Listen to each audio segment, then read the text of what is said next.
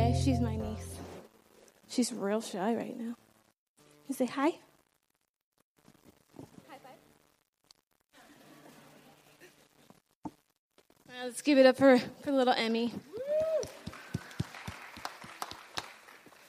Welcome to the Imago. This is the part of the show where we tell you where we see God in things that we've seen.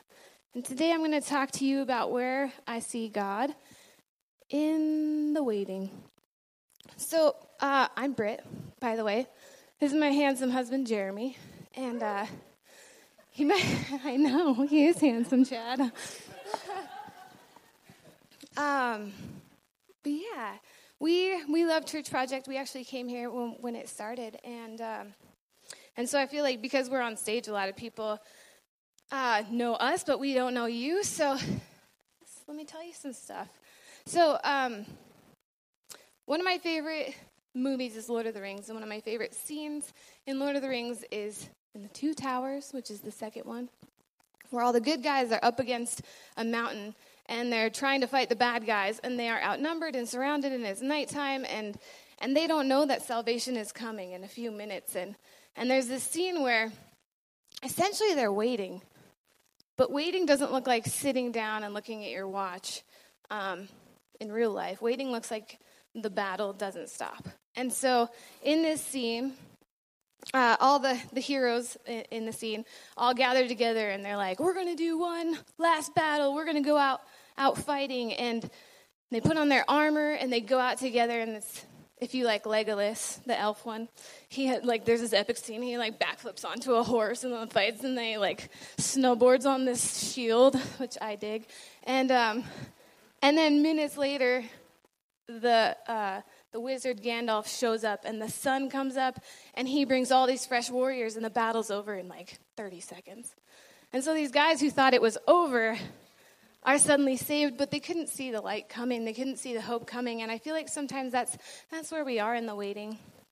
My friend Krista, I don't see her at the moment, but Krista has this explanation. She says that your experience and your expectations, there's this ground between them.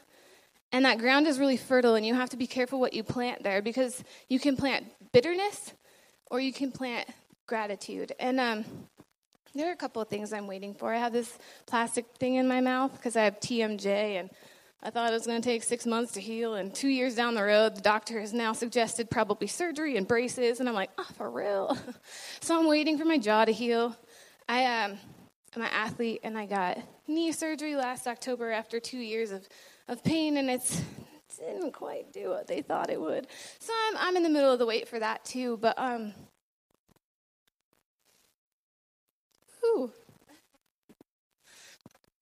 But I wanted to share something that a lot of people don't share.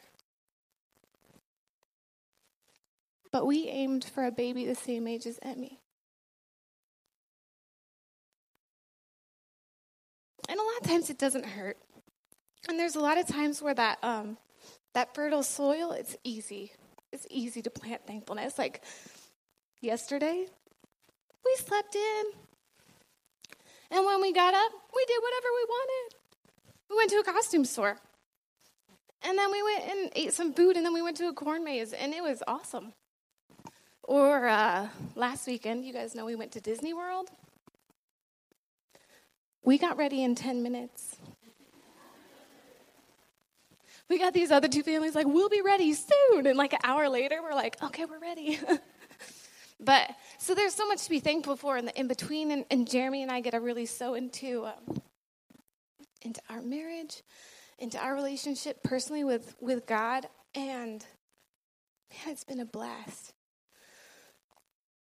But I wanted to invite you guys, two main things is when you're in the middle of the wait, and your experience is here and your expectation is here, don't do that alone. We have a couple of prayer warriors who have been praying for us, and I really felt like the time was right to invite you guys into our story too, so that you could do battle with us too. And two, so that you could have the victory when we do. I don't know if you guys know this, but the Permans, who have the cutest twins, had 5 years of being unable to have a baby. And we were in their house church, so we knew about it. And I still remember the day that Rachel wasn't there, but Jason sent one of the kids in the house church. One of the kids comes up with a note, and we're like trying to read this scrawled note, and it's like, oh, hey, by the way, twins. And we're like, no way. And so we got to celebrate with them. So I guess I'm inviting you guys today to be in the wait for us, but also to know that if you're in the wait, to get people to join you in your foxhole. You're not alone. And we're going to do battle. We're going to go out swinging, and the sun's going to come up, and the battle will be done, and we'll be able to be victorious together. So that's how I see God, in the wait.